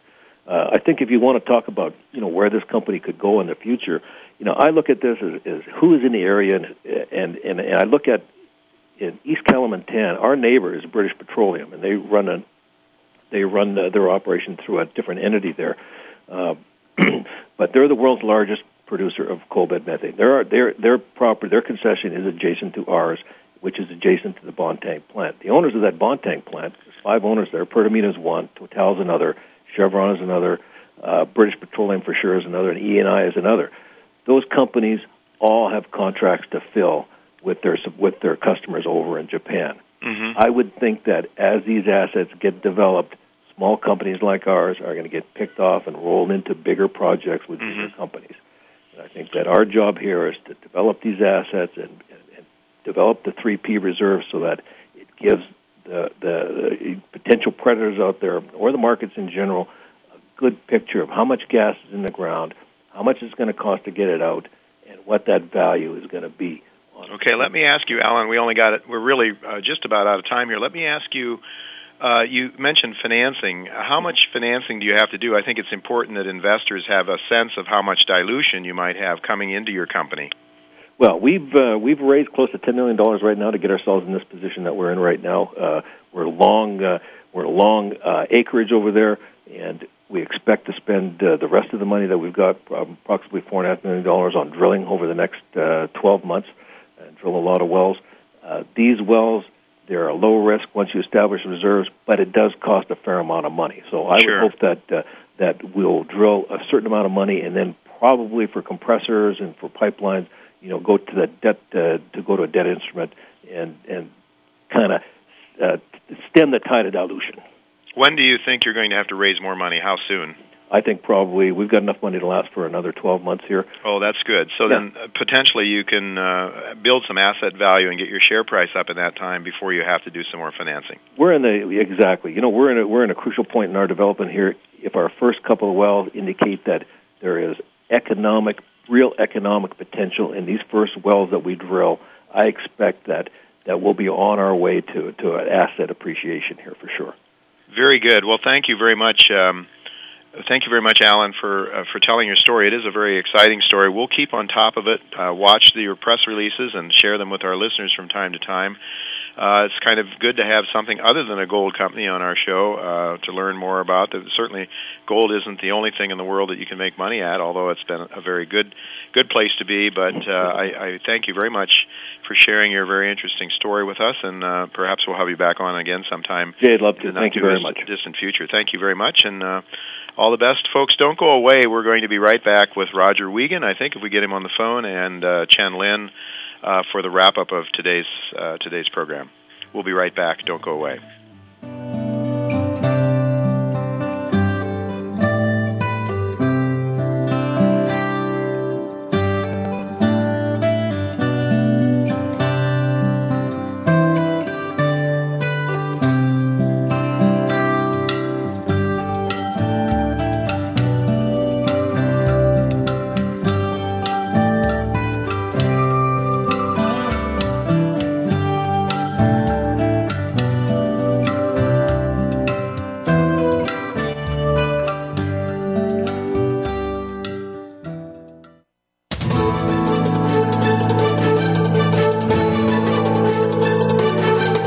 The market's up or down, or if you're looking to improve your portfolio, our experts are ready to talk to you.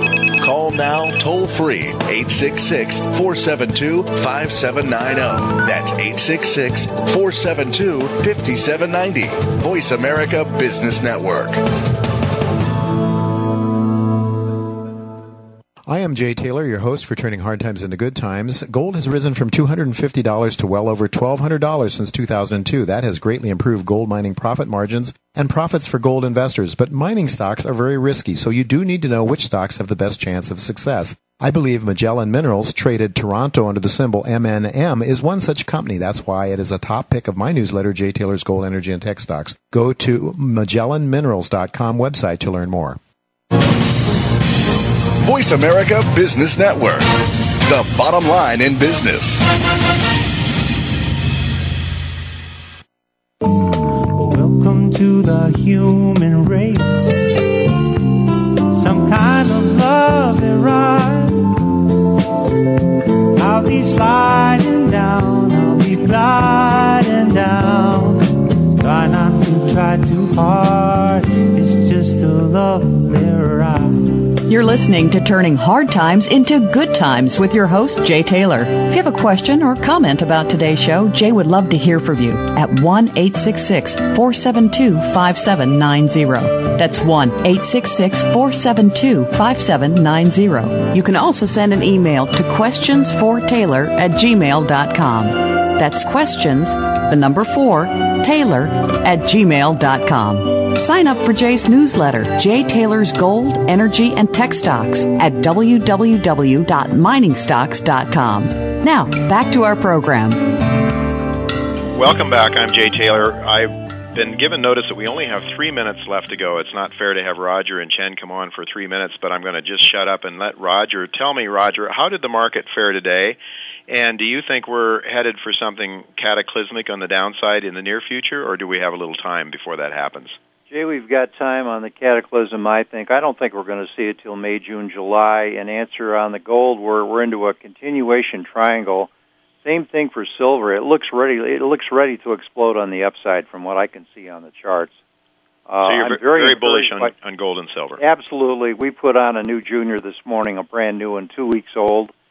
They opened at like 55 or like pennies, and they doubled, came back on profits, and they're getting ready to go again. Who was that, Roger? You want to share the name? Yeah, that's Candente Gold. It's a new company that came on with Candente January 10th or 11th, I think. Okay, excellent. Chen, what are your thoughts on this market? We had a good day today, eh? Yes, pretty good day. And so you said you're building a little cash right now. At least you reduced your margin levels, and you're building up a little more cash. So what is your strategy now going forward into this year? Primarily, I'm just riding it. I think that the main danger is the Fed supposed to finish the quantitative easing very soon. I mean, I don't see they can finish it. So we'll see what's going to happen. So I'm just like wait and see. In the meantime, I'm fully invested in gold and silver and agriculture, energy, as well as the healthcare stuff. Okay. Well, it's certainly the quantitative easing thing. In other words, the Fed buying the U.S. Treasuries out of thin air rather than the Chinese or other savers of the world buying them is certainly, certainly has pumped money into the system. And I'm looking at something called the Global U.S. Dollar Liquidity Measure, which is actually falling off a cliff right now. And we've seen that over the last number of bubbles. Whenever this has happened, we've seen a major decline in the equity markets than commodity markets. So we never know, I guess, how soon that might take place or if it will even. But certainly the warning signals are out there. And Roger, I think you agree that that there are some dangers, maybe a little further down the line than Dr. McHugh might suggest, but down the line for a major decline in the equity markets. Absolutely. Is that true? We totally agree with Mr. McHugh, and the other day we almost agreed right on the button on the long bond for the future. He said 82, and we said 80. That's many months or maybe even years away, but that's our number. All right. Well, thank you, Roger and Chen. Sorry we don't have more time. I just cut into this last segment with the prior segment on the coal bed methane story. But in any event, thank you very much. I just want to thank our listeners for listening. I want to thank our sponsors for making this show financially possible. We also want to thank the people that make this show logistically possible. My engineer, Casey Trump, Casey Trump, who is so responsible for helping me out here getting going, and except I'm fumbling all over the place because I'm out of time. Thank you, Justin Jackman, my engineer, Casey Trump, my senior executive producer. I drew a blank. Ruben Colombe, who's my operations manager, for making the show logistically possible. And thanks again, everyone, for listening. Until next week, when we're going to have the Gata Boys with us, Chris Powell and Bill Murphy. Goodbye, and God's blessings to you.